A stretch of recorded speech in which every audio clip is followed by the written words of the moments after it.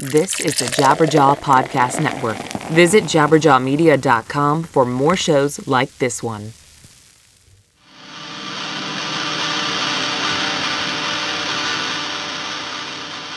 Coming January 18th, 2019, Misery Never Forgets, the new album from the leaders of the next generation of metalcore, Wrist Meet Razor. Revolver magazine proclaims, Wrist Meet Razor reimagined the technicality and urgency of the hardcore and screamo of the early aughts. And Cult Nation hails, Wrist Meet Razor is poised to make their mark, a crimson slice of emotional violence. Wrist Meet Razor, Misery Never Forgets, available in all formats, January 18, 2019. Pre-order at store.prostheticrecords.com.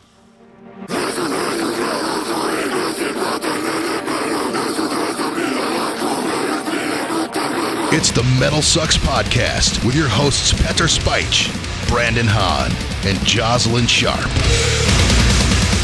Metal Sucks Podcast. What is going on, everybody? I am your host, Petter Spych, and I'm always joined by... My name is Brandon Goochon, and you can follow me on Twitter and Instagram at YourBuddyGooch. And... Jocelyn Sharp. You can follow me on Twitter and Instagram at Jocelyn Sharp. And this guy's a very special episode. It's our best of 2018 episode. We got tons of interviews, tons of songs from all the albums that we had to fight each other over to choose for our best of 15 for the year. And also our last show of 2018, so we won't be back till January 7th. So we're giving you an extra long, tons of music, tons of interview. Let's not talk anymore. We want the interviews and the music to ride this show. So let's start at number 15 on our list of best of this year. Number 15 comes from a band called Voices. The record is called Frightened. And what I loved about this record, and we all did, is that it's great when you see a band, instead of producing an album to meet their fans' visions, they produce an album demanding their fans meet theirs. And I think Voices did that exactly on Frightened, and it is definitely one of the albums that we could not stop listening to this year. And this is a track off that record. This one is called Home Movies.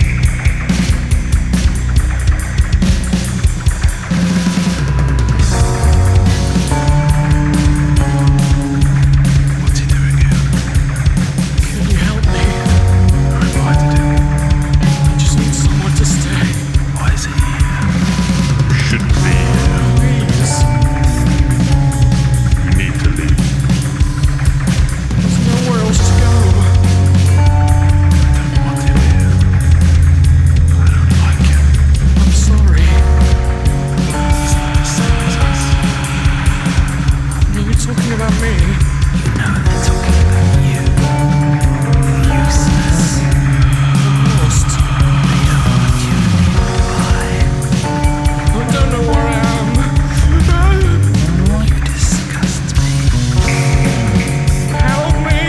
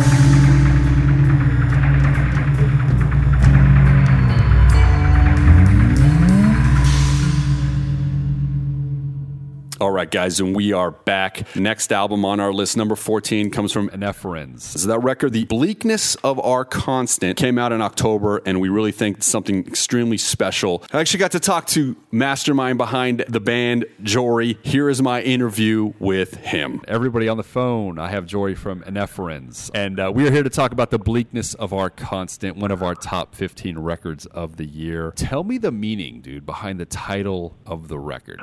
Okay, so basically, it's just the pursuit of just things in life. You know, not everything is super easy, and it's kind of just the struggle, the constant struggle, and just pursuing that and just trying to find hope and layers of that, and just trying to move forward with what you have, essentially, is what the root of the record is about. So there is, in essence, a positivity behind it, a hopefulness? Absolutely. I think that kind of comes through in a lot of the melodies in the music, particularly like the kind of more subdued, like clean parts. I think it kind of translates, for me at least, it translates into hopefulness, I guess.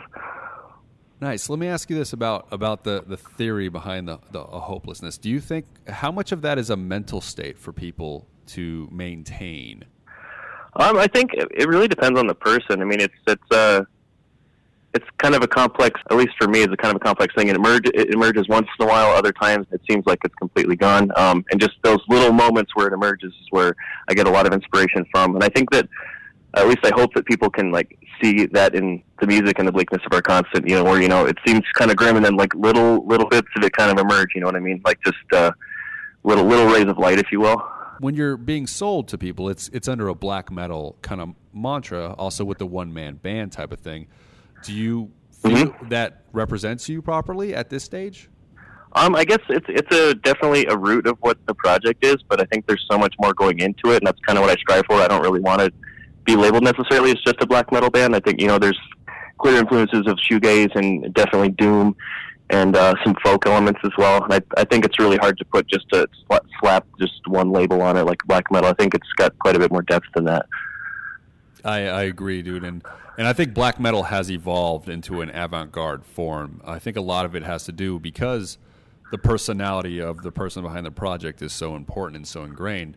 And absolutely, you being a one-man project, what are the pros of that, and then what are some of the cons? Well, so the pros, I would say, really just it was starting off on this project. It was really just a test of my abilities to see if I could actually do everything on my own. I studied in audio engineering in college and stuff, so I feel like I had a pretty good background with that. But just being able to do everything myself, it's been absolutely wonderful to have such creative control and really take my time with the record. But a drawback, I suppose, I really do miss like interacting with musicians and writing things together. A lot of my friends that I used to do that with are very busy with their own projects, which are taking off and doing really well, and I'm happy for them too. But like, it's kind of an up and down thing. I'm really happy with the way everything has turned out so far, especially with this new record. I feel like just spending a lot of time just figuring out exactly the music I want to make. I feel like I'm really coming into my own sound, and that's really important to me. Is there an outside voice that comes into play, or is it all just coming from you, kind of isolated? I mean, I'm definitely a product of my influences, but really I think the biggest part of it is just kind of my worldview and just my appreciation for beauty in the world and also just personal struggles all kind of just come into it. It just kind of makes a cohesive sound. I think we really live in some exciting times right now because the playing field of a lot of these, genres of music and just, expressing creativity, it's just, we're really trying to like figure out what's not been done before and just really trying to emerge on some really truly unique things. That's a product of a lot of influences in this day and age, and it's really interesting to see what everyone comes up with, especially I think in the realm of like, atmospheric black metal and stuff like that. I think some really nuanced and interesting things are coming out. Excellent, man. So let me ask you this last question, buddy. What are some of your favorite releases this year? Well, sure, absolutely. So one of my favorite bands of all time, Mournful Congregation, came out with an album this year. And I don't know why I sat on it so long. I guess maybe just I didn't really like the artwork. But the Incubus of Karma, their newest record, when I finally got down to listening to it, I seriously could not stop listening to it. I've been just playing it on repeat. And it's just a very powerful, just very deep record and very hard to wrap your mind around unless you really just kind of, how am I trying to say this? Just really take it all in, give it several listens. It's a grower for sure. That was definitely one of my favorites of this year. Also, my friends over in Seattle, Easton Nordahl, came out with a dark folk record called Spectral Embrace. I played with them on my tour earlier this year, and just seeing those dark, they're kind of more subdued. They do some heavier music as well, but just their set that they played at the show that I was at, just this really subdued and beautiful dark folk. And it was one of the most captivating performances I've ever seen. And the record really portrays that, but truly their live performance is something to behold, and that really stuck with me. It's definitely a record I'm going to listen to for years to come. Dude, I just want to thank you for the record. I hope we get it out to some ears out there and some people do listen to it, man. Definitely one of our favorites. Absolutely. So, Jory, man. Yeah, it's truly an honor. You're very welcome, dude. And so with that, dude, congratulations, and hopefully we talk soon again, my man. Absolutely. Yeah, thank you. All the best.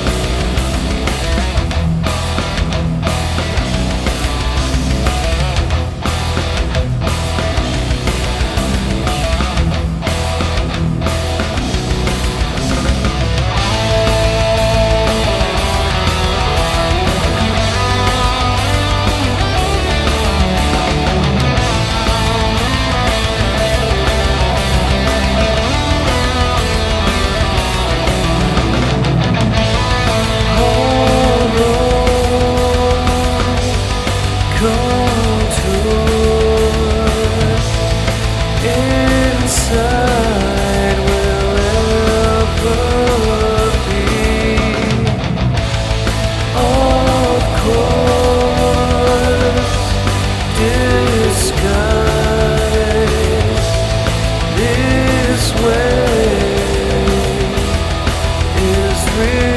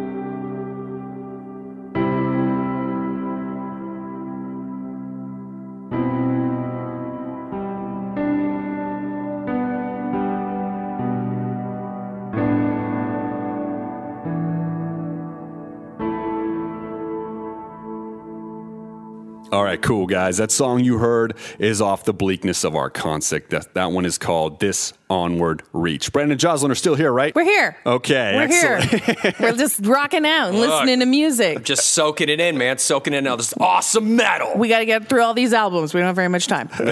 Excellent, guys. Number 13 on our list is from a band called Thunder Horse. It is their self-titled record, Thunder Horse. Here's a track off that record. This one is called Blood Ritual.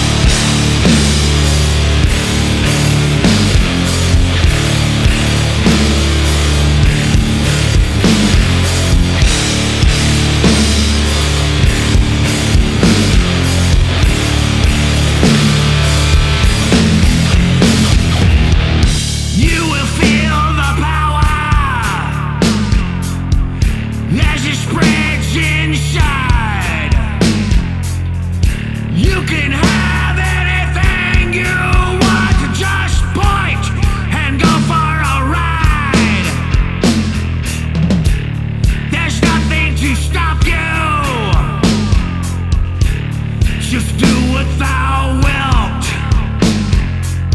The price is cheap, it can all be yours. Once the blood is spilled,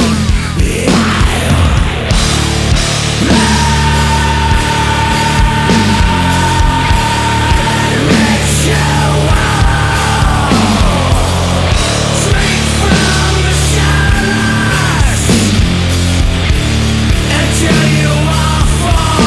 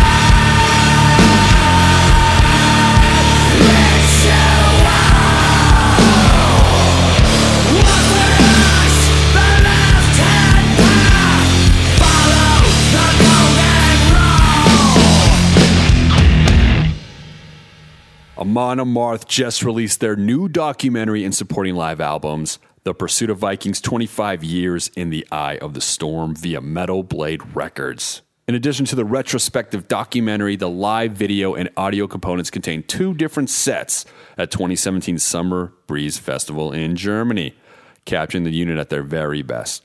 Purchase your copies now at metalblade.com/Amon Amarth. Once again, Amon Amarth, The Pursuit of Vikings 25 Years in the Eye of the Storm. Purchase your copy now, metalblade.com/Amon Amarth. All right, guys. Album number 12 of the year for us is by a band called Grave Shadow. And now this band, I'm a big guy that Matt Barlow was a huge part of my life, where vocally there are albums that just stick with me and all the melodies and all that stuff that really overpower and take over. This record to me is exactly what that was to me. It reminded me of the old school Ice Earth type of records, but it was all over the place. A real original record. And I actually got to talk and interview with Will Walker of Grave Shadow. Here, my friends, our number 12 album of the year, Grave Shadow's Ambition's Price. Everybody, what's up? I got Will Walker from Grave Shadow on the phone. We're here to talk about Ambition's Price, one of our favorite records of the year. Will, man, what was your guys' goals during the writing and recording process? It's your second record. You learned a lot from the first. right? Definitely, yeah. So what were some of the goals going into this record? Our goal with this one, we had some lineup changes from Nocturnal Resurrection album to Ambition's Price. And, we lost our keyboard player, and we brought in our new lead guitarist, Aaron, and he plays keyboards for this melodic death metal band down in the Bay Area of California in Redwood City. So he's very, very much, he's a great guitar player. He's really good with writing orchestrations. And what we wanted to do is we kind of wanted to go for a more guitar-centric sound, explore some melody ideas, harmony ideas that we weren't necessarily able to with the first one, just due to, creative differences. And I think we did a good job of it. We definitely channeled some more of those like melodic influences, whereas before it was really focused on leaving room for the orchestrations to shine. And we really wanted to kind of show that we could do a little bit more on guitar than we had done on the first record. It's hard to put any label on it because it incorporates so many different styles in metal. Now, is that because of the writing process of the band and the individuals' personalities, or is there a primary songwriter in the band? It's definitely a communal project. Actually, our drummer Roman and I, we write most of the guitar together, and we're a little bit on different ends. He's very much into black metal, very, very much into doom metal, whereas I am, very much, I come from a punk and a thrash background, and power metal ended up being something I got into later when I was moving from punk bands to metal bands. And so the way that fuses, he and I gel and everything like that, I'll be honest, like when I write, I usually will get a good little structure of maybe 3 or 4 riffs with transitions, and I'll show it to him, and I'll get a little lost about where I want to take it. And he'll end up writing something that I would have never have thought to write in a million years. And it's not always necessarily stylistically the same way that I started writing the song. But by the time he gets his hands on it and he gets his fingerprints all over that thing, I think it turns into something better than maybe whatever it would have been that I may have written on my own. And, we do all kind of come from different backgrounds. Aaron, very, very much, metalhead through and through. Like that's his jam. That's what he does. We all love metal. But I'd say that he's probably the most rooted in a pure metal influence, if I had to say. Ben is very much a classic rock guy, and Heather, if you can believe it, she's all over the place. She's got pop influences, metal influences, and all that other kind of stuff. And she wrote some guitar parts for a couple songs on this record. She wrote the chorus for War Chief, and she actually wrote Hero of Time entirely herself, except for the guitar solo that we were fortunate enough to get Armand from Night Demon. He produced our record, he engineered the record and mixed it, and we were lucky enough that when we asked him if he'd be down to do a guest solo, that he would. And I don't think that I could have been any happier with the work that he did. Nice, dude. So to me, as a listener, hearing what you said, I'm going to go with Roman wrote Liberator, right? And that was me. That was you. Okay, my bad. That was me. I'm off already, dude. That's like the thrashiest, heaviest tune on there. But it's funny you brought up War Chief because that's the song I'm going to play for everybody to hear. Hell yeah. That's one that I think incorporates everything because, like I said, it goes everywhere, man. You got the power metal influences, you got some doom, you got some thrash. And then let's talk about Heather's vocals on this record because I definitely want to bring that up. The record, to me, the vocal melodies, they shine. And they make every song catchy, but also they're so diverse throughout the album. Giving it such a uniqueness. How much focus is on the vocals and melodies for you guys on this record? I think that we put a lot of emphasis on it without being consciously aware that we were putting a lot of emphasis on it, honestly. As far as Heather, she writes her own vocal melodies, and for the most part on this record, she wrote the lyrics a lot on her own. Sometimes I'll dabble with lyrics, but I'm a free verse guy. I basically just write these really clunky short stories, and I give them to her, and she makes them sound lyrical. But I can say that she was definitely very driven to get her voice to sound the way that she wanted her voice to sound on this record. And that showed, that came through during the writing process. It definitely came through during the recording process. She didn't record her vocals with us. We went down and we tracked drums, bass, and guitar in Ventura with Armand at his studio. And then when we came back to Sacramento, Aaron wrote all the orchestrations in his home studio, and Heather worked with an engineer that she knew up here to do her vocals, and she was very involved, like every step of the way and everything like that. Sometimes I get calls from her in the middle of the night, and she'd send me the cut that she did that day, and she'd be like, "I really don't think this sounds all that good." And I'm like, "No, it sounds fine. It just sounds like maybe he's got a wonky effect on there or something like that." So I'm going to amend what I just said. I think that she was very conscious of it. I think as far as the rest of the guys were concerned and with our input, I think that we focused on it. more than I think we were aware of. So I can definitely say I think it was definitely a focal point with getting the vocals to shine through, because I think that's a challenge with this style of music, especially when you have so many guitar tracks. You know, when you have all the guitars and the drums and the bass, but then you throw the orchestrations on there, and then you throw the vocals on top of that. It can be a challenge to get everything to shine the way that it needs to. But definitely think that I'm happy with the way it turned out. And I think everybody else in the band was too. I'll tell you right now, when I have to pick a track to play for the audience, your records was the hardest. I switched from Liberator, then I went to Gates, and then I'm like, no, I'm going to do War Chief. Like, because it goes so many different ways, you know? So it's so hard to get one track to represent the album to me. Let me ask you this. What has been your favorite song to play live from the record? Ooh, you know what? It's a toss-up for me. It's between War Chief and the title track, Ambition's Price. War Chief is a lot of fun to play because it's so high energy. And, you know, a couple of the reviews that we've gotten and everything like that kind of point it to as the most traditional metal sounding song that we have on the record. And, you know, that's kind of in vogue right now. You know, I definitely think that kind of like that traditional metal is kind of coming back in a really, really big way. But Ambition's Price has a lot of personal meaning for me. I wrote that song about a friend of mine who, you know, for all intents and purposes, I kind of stabbed in the back. And I really didn't mean to. It was something that, you know, circumstances happen. Sometimes you have to make a decision, but you have to live with that decision. And it's been a challenge. It's definitely been, it's been hard for me, but playing that song is always very therapeutic and always very cathartic for me on stage. And I also feel like even though it is a slower song on the record, I feel like a lot of people connect with that one. At least in my conversations I've had with fans and, you know, industry people and and our team and everything like that. So Ambition's Price and War Chief. That I'd have to say it's toss up between those two for me. I'm so glad I picked one to play. That you mentioned. I was like, all right, I got one. I was like, should I switch now? No, I'm leaving it. So let me ask you the last question, buddy, before we let you go, Will. What was your favorite records of 2018? I think for me, the records that I probably spun the most this year on my own were probably Unleash the Archer's Apex. That record is phenomenal. It's just phenomenal from start to finish. The concept that they did for that, you know, we had an opportunity to go out on our very first tour with them. So, you know, we know the guys a little bit. They came out to see us when we played in Vancouver with Serenia earlier this year. And it was just, hearing that record was, for me, I'll be honest, man, it was life-changing. It started pushing me to want to do more with my guitar work and everything like that. And it's such a powerful record. And then I'd have to say Darkness Remains, Night Demon's last record that they put out. And you know, maybe I'm being a little biased because I love those guys. They're, you know, salt of the earth people. Touring with them was unreal. Just watching them do what they do day in and day out. But there's just such an authenticity on that record.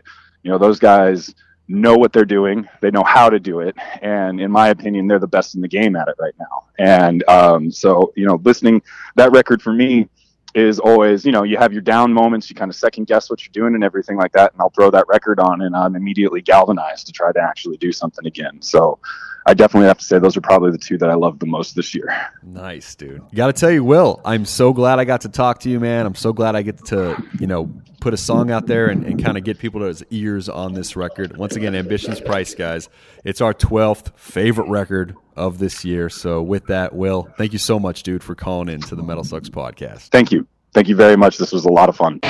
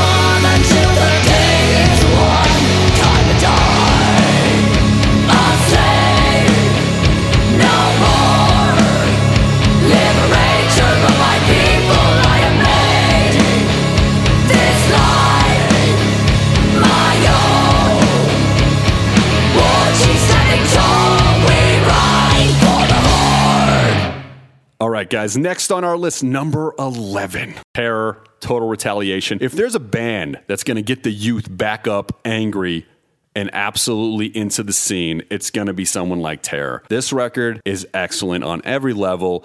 Every song gets stuck in your craw. Everything is just you're screaming through your stereo. And the song we're going to play for you guys here, this is the last track on that record. This one is called Resistant to the Changes.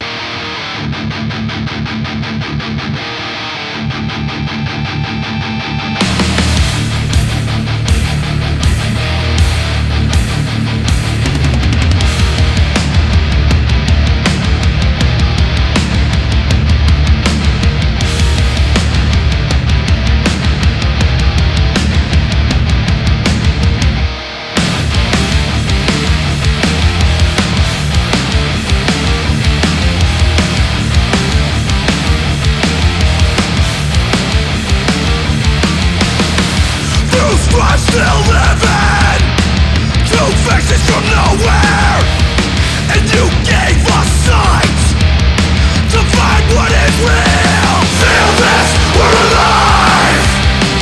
Been through hell with you by my side. Feel this, we're alive, and I will never take these words for granted. I came here to erase those fears. You gave me a place to come home, and I will never walk this world alone. Resistant, resistant. Don't tell me you lost it. Don't tell me it left your bones. 'Cause I remember the late nights you and I bet our souls. Feel this, we're alive. Been through hell with you by my side. Feel this, we're alive, and I will never take these words for granted. I came here to erase those fears. You gave me a place to come home, and I will never turn my back on the world. These are the life and times they've been so unforgiving. The scars map up the crimes. Our fight will not diminish. Resistant to the changes. Resistant to the strife. Resistant to the pressure. I resisted with you by my side.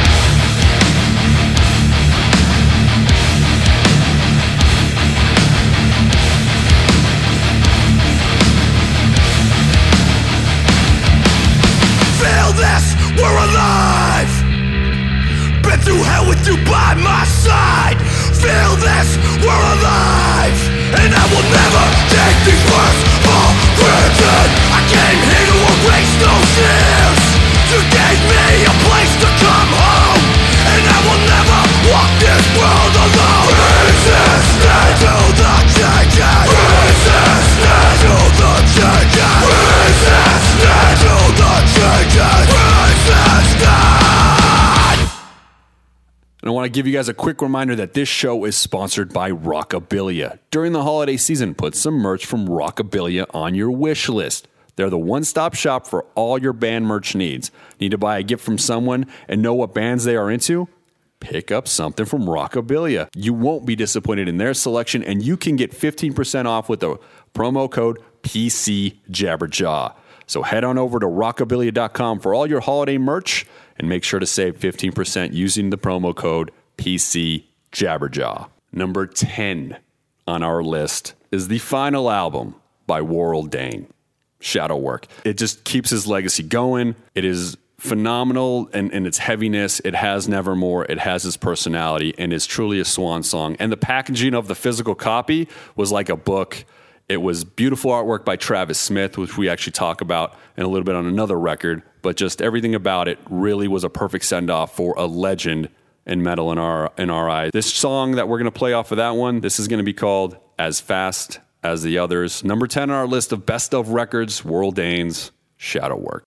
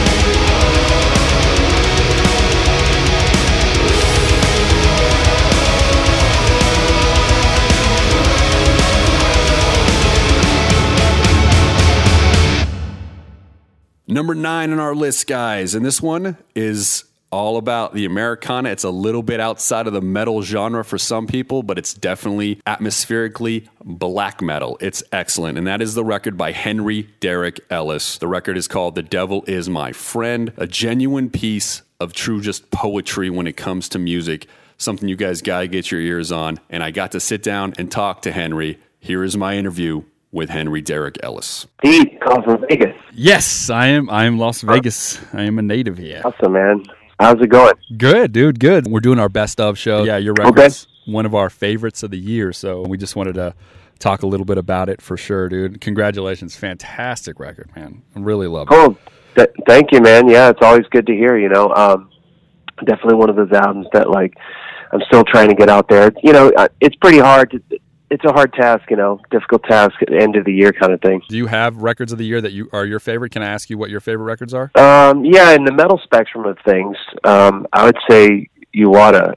What is it called? Cult of the Dying Sun. Yeah. I think they're out of Portland, and they're kind of, you know, they've managed to create a buzz for themselves. I saw them play the Pre-Party Metal and Beer Festival at the Troubadour, and that was pretty fantastic. Pretty solid band. Another friend of mine, Tara Van Flower, she's in a band called Lycia. They put out their record a couple months ago called In Flickers, and it's pretty solid as well. Nice. So, I mean, that's two. Yeah, that's two for you. I mean, I usually kind of just geek out over, you know, lists, and I can go down the rabbit hole. Things can go wrong pretty fast.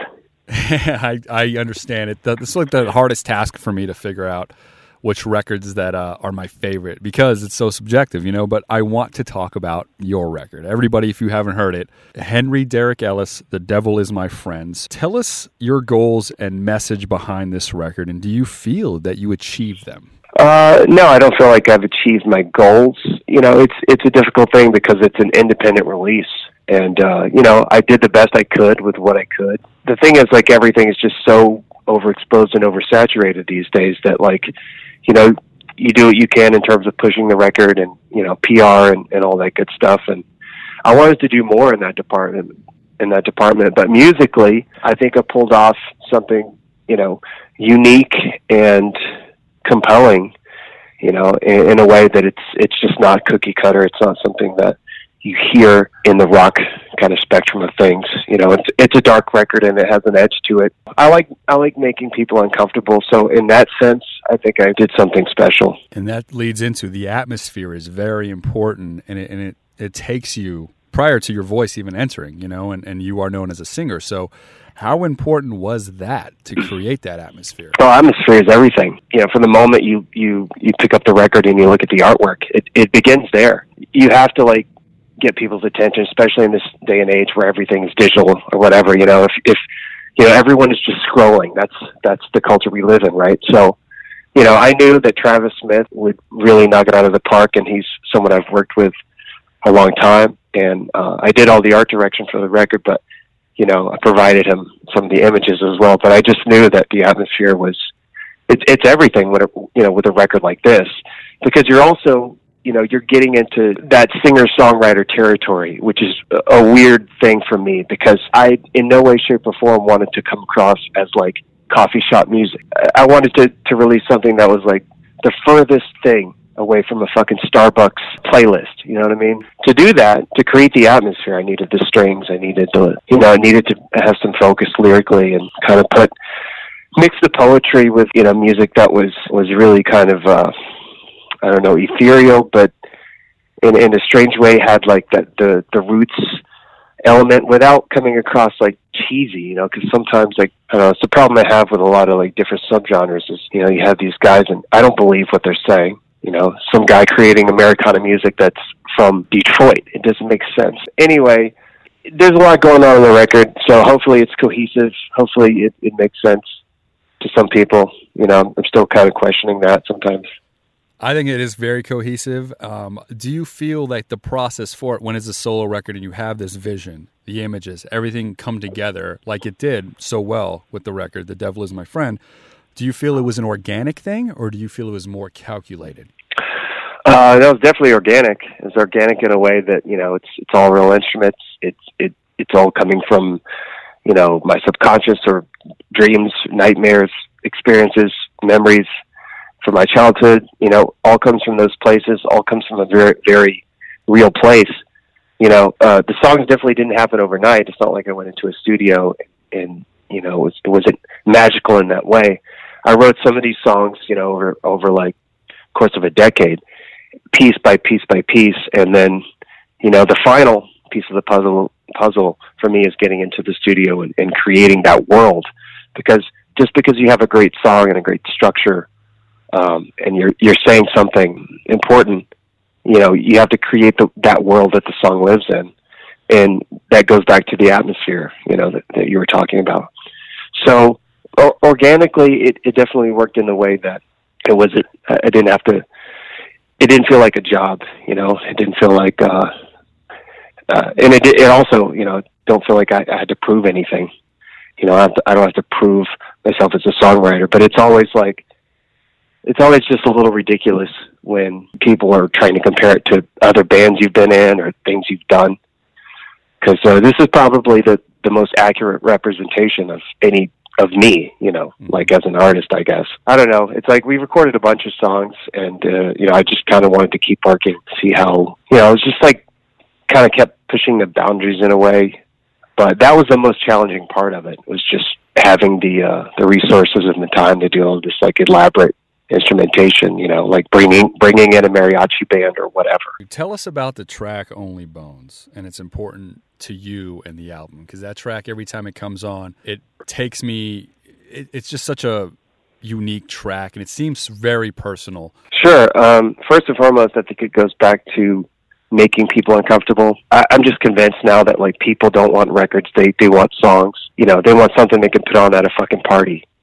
And I didn't want to make a record like that. I wanted to make something that really made an impact on, or whether people love it or hate it or like it or whatever, like you're going to hear it. You might not understand what you're hearing, but you're really gonna have to think, what was that? What's really happening here? In a nutshell, that particular track was the last minute thing that I decided to include on the album. It's like the last voice, one of the last voicemails I got from my father that passed, and the whole album is kind of more or less a tribute to my mother and father, who my mother passed away when I was 5. So, I've been just having like these reoccurring dreams and nightmares from that. And, the whole record is somewhat of a concept album. And that particular track is kind of just, it's part of the journey, I would say. And that's the journey that I think a lot of people need to take for sure, because that's exactly what I got from the songs, the records, the atmosphere, is that sense, like you just said, about that family, them leaving us sooner than time. But it's such a genuine and accurate representation of your vision, but like it's relatable. And that's what music's supposed to do. It's supposed to stop you from your day-to-day life and take you in, and take you for a journey. And you accomplish that. Totally. And that's why I really hope people get out there and listen to this record in its entirety. So with this experience, though, man, has it given you confidence in anything that you want to do musically in the future with no limitations? Yeah, I think I had that prior, but, it's just it's so intimidating, to go into a studio and be, expose yourself in that way and be, like, so personal and in a way that, you're going to put something out that, you're proud of and you can stand behind, but you're really exposing yourself. It's like bare bones kind of stuff. And like I said, this is an independent release. It's DIY. I mean, in a way, it's like I'm fortunate that we live, in an era where that's acceptable. But some people won't give the album the time of day because, like, oh, well, it's not on this label and it's not on this like popular music blog, that kind of thing. But if you're creating art, you're creating something bigger than yourself. You have to remove that. Your ego is really unimportant. And in terms of limitations, the biggest limitation is just overcoming those boundaries, all the bullshit, industry shit that really doesn't matter. That's the only limitation I have. In terms of creating this kind of music, and it's something I'll continue to do. I don't know what the future holds, for this type of thing. It's such a specific sound, but I think a lot of people are coming around, and I think a lot to the point where people are interested. People want to hear something different. They're kind of beyond the, what's on the surface. Absolutely, man. I think you're right. I think you nailed it. And I want to, like I said, one of our favorite records of the year. I hope anything on our platform will at least get people out there to check it out, listen to it. We're going to play a track. The track I chose to play is going to be Corpse Carver. Is that cool, or did you want me to maybe try another one? No, that's totally cool, man. Yeah, Corpse Carver. Corpse Carver is the track that I had Neil Timon from Devil Driver, buddy of mine, play guest solo on, and I would say it's a rocker on the album. So yeah, man, go for it. Excellent. So with that, everybody, Henrik Derek Ellis, The Devil Is My Friend. Make sure you check it out. Check out the artwork. I'm telling you, the physical copy is well worth it. Like you said, it's DIY. Support. It's well worth your time, dude. I want to thank you, man, for the record, and I want to thank you, man, thank you for calling into the Metal Sucks podcast and giving us the interview, bud. Cheers, man. Thank you so much. I really appreciate your time.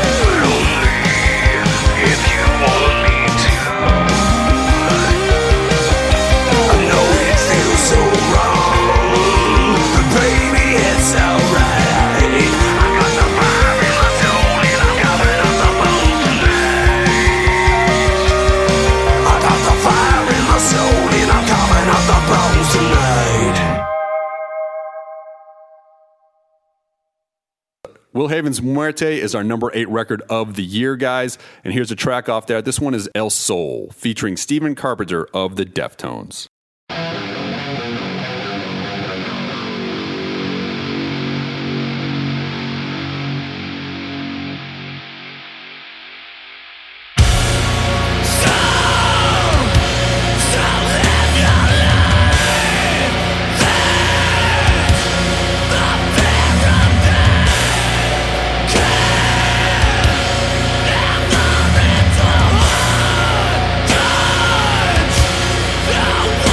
Up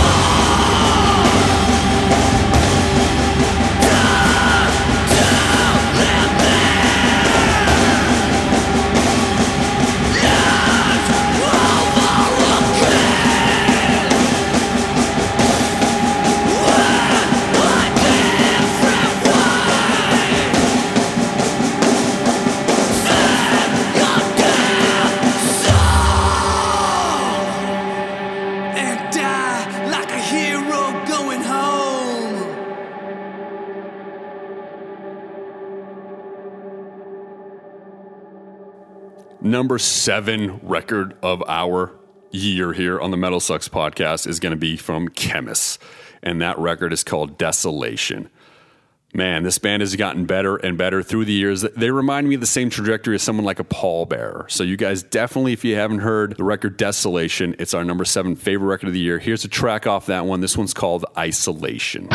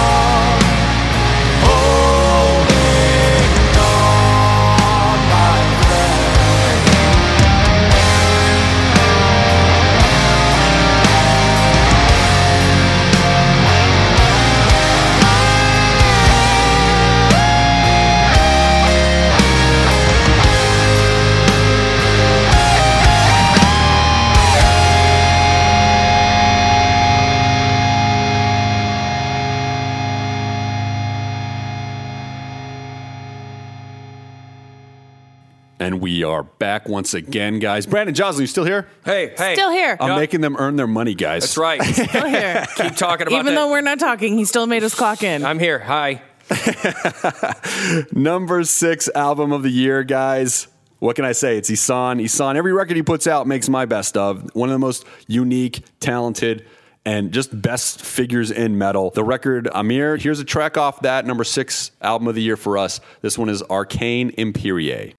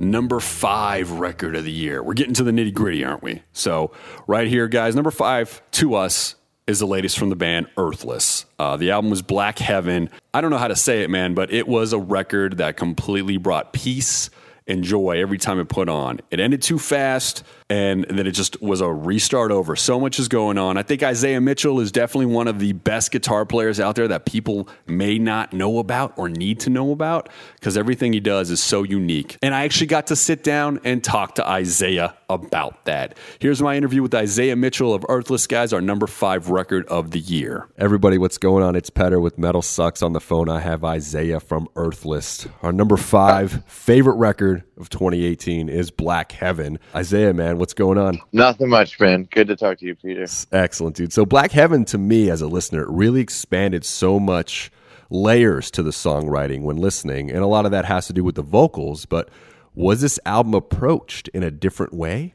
Yeah.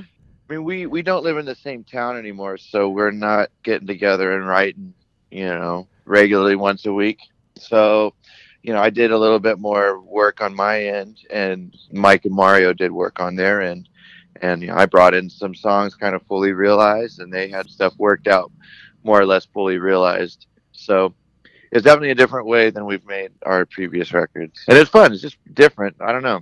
There's no limitations, in what we can do nowadays. So cool. I don't know. We're learning how to work with our situation. Nice, dude. So the importance of an organic and live sound is lost on many recordings because of modern day production. And Black Heaven really shines organically to me as a listener. Oh, cool.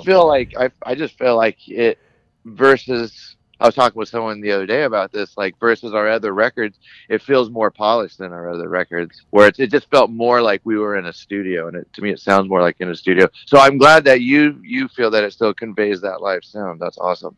100%. I was going to ask you that. So it was a little more polished than your previous records because of the situation? I mean, I think so. I mean, we're recording to Pro Tools versus recording to tape, and with Pro Tools or whatever format that's digital like that, I mean, you can have pretty much infinite tracks. So we kind of took advantage of that versus the limitation of 8, 16, 24 track recording, where it's like you can only put so much on it, and you got to be really creative with what you put on it. So and mindful.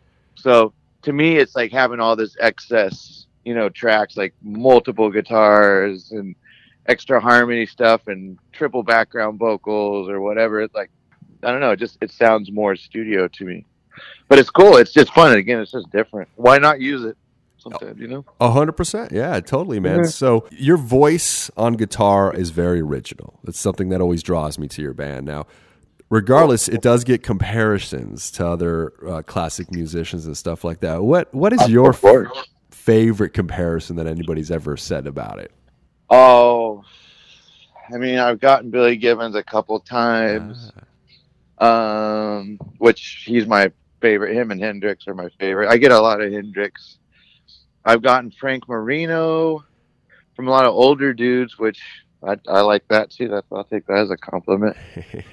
I mean, sometimes Tommy Bolin, but I don't know. I think people aren't hearing it right because Tommy Bolin's insane. But yeah, I don't know. Those guys I've gotten compared to. If anything, like the sound or the tone of the guitar, not necessarily the playing all the time, but those guys are. I don't know. I hear those ones a few times. Cool. And now vocally though on this record, was obviously a decision for you guys to do more songs vocally. A lot of people know you guys as an instrumental band, through the years. Vocals on a couple tracks in the past, obviously Cherry Red, other ones like that. But this album was more or less all vocally except for the title track. Do you feel in the future that's something that you guys want to maintain? I don't know. We're just open to whatever comes natural this time around. We happen to have a lot of songs with vocals just kicking around, and some that were written pretty much during the time we were writing the record. So for the future, I wouldn't mind just going back to our first couple records where it's just one song aside, instrumental, no vocals. So whether or not that's going to happen, I don't know. You just keep throwing everyone for a loop and ourselves for a loop, and not be able to stuck in a box of like they're going to do this. It's like, I don't know. I just want to keep it interesting and fun. Exciting, yes. Live wise, do you like to sing and play guitar? Because like so, the guitar is such a focal point. Does that ever throw you off in any way? No, it doesn't throw me off as long as the sound's decent. And fortunately, we're playing places that have good sound for the most part, good monitors. But if everything sounds good, it's super fun. And I think it's a cool dynamic to throw in our live set, going from long instrumentals and then put it in vocal songs, then going back to a long instrumental. I don't know. I really like that dynamic live. It kind of mixes it up, but still maintains, our live atmosphere that we've always had. Excellent. Yeah, the essence, man. I love it. So, and the record, it comes off very peaceful, very, I mean, it's your guys' signature, but it just seems it's not chaotic. It's such an easy listen, and it flies by, and it's a repeat listener for sure. What was the emotional essence, do you think, behind writing these songs? The songs just came, watching a TV show and a riff shows up. I don't really know what the emotional essence was. I think it's just our essence, if that's an answer. Yeah, that's a total answer. Yeah, completely, man. No, yeah, that's kind of a tough question. I was like, were you happy? Were you sad? Where was I can go deep with it, but I'd be talking out of my ass. 2018 is ending. You guys had a fantastic year. You guys did a bunch of shows, man. What was your favorite albums this year that you heard? Favorite albums? Well, I love High on Fire. High on Fire. I'm going to go with High on Fire. High on Fire was a phenomenal record. Sleep's record is making a lot of top lists. Of course. So everybody's loving that one. Didn't make ours on the show. Doesn't mean I didn't love it, but for some reason, man, the way I make the list, because it's so hard, is like, what did you listen to the most? And why? That's kind of how it was with us. And your guys' was number 5, man. It was a great listen. It came out in March. I hope everybody can get out there and listen to that record and find it, man. Isaiah, I want to thank you so much, dude, for calling in, and just excited for the future with you guys, man. The next album coming out in a couple years. Much appreciated, Peter. Thanks for having me on, and thanks for the love.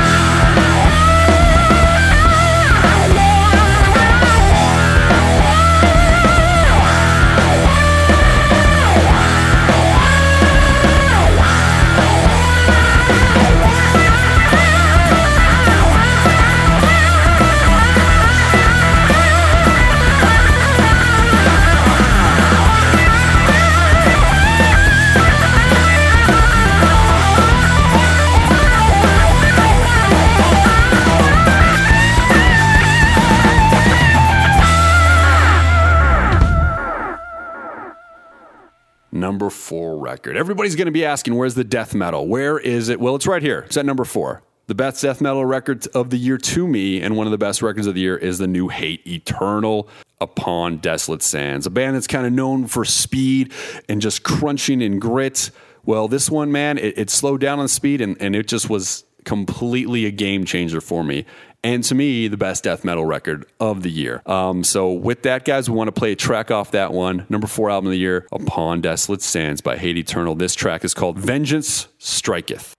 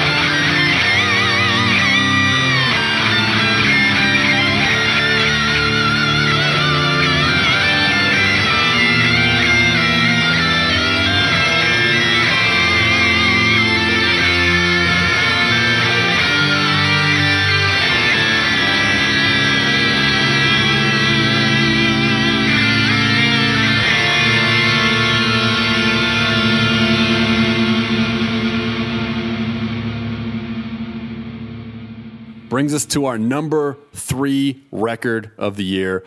For us, number 3 goes to Harry Carey for the Sky and their album Arson. This band, another band we can talk about for days, but they're putting out something original. They're doing something new, and they're really just perfecting it. Here's a track off that record, guys. This track is called Manifesto.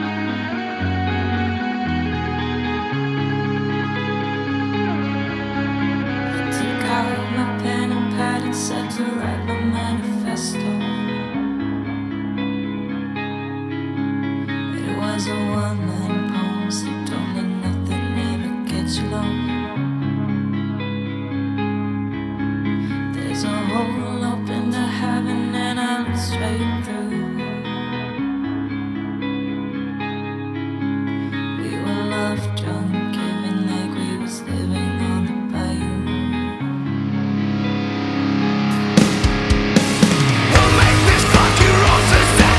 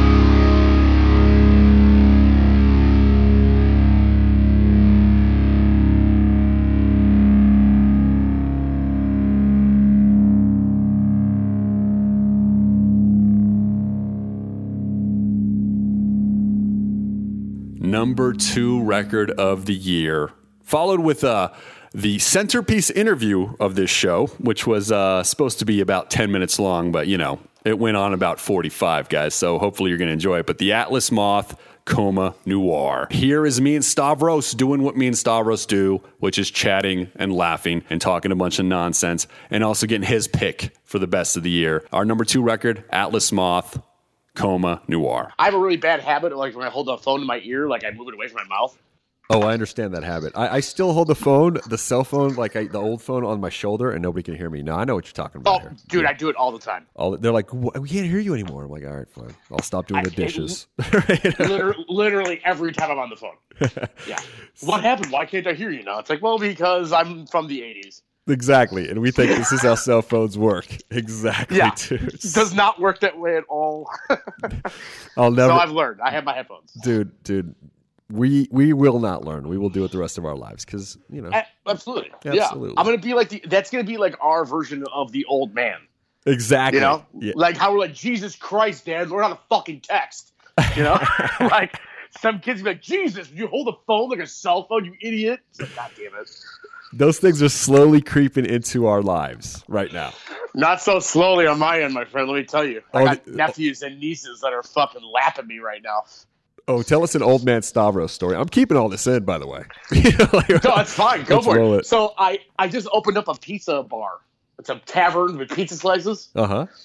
And I brought my oldest nephew, who's going to be 18 next month, into it, right? And, they're having a slice of pizza. Obviously, I'm not letting him drink because although I'm a degenerate, I'm not that big of a degenerate. And he starts telling me about how his one school friend designed an app. And I'm like, Jesus Christ, this kid's designing apps. And he goes, yeah, it's like, so we can keep track of our schedule because I guess they don't have the same classes every day. And I'm like, you're telling me this fucking kid has the potential of making apps.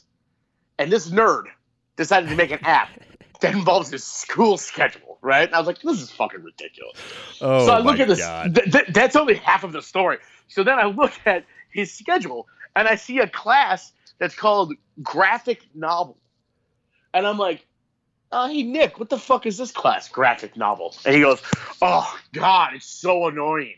We have to read, graphic novels and do book reports on them. And at the end of the year, we have to do an entire page of our own graphic novel. And I'm like, okay, so graphic novel in my world is a very specific thing. What are you reading right now? He goes, I have to finish Batman Year 1 by the end of the week. And I was like, are you fucking kidding me?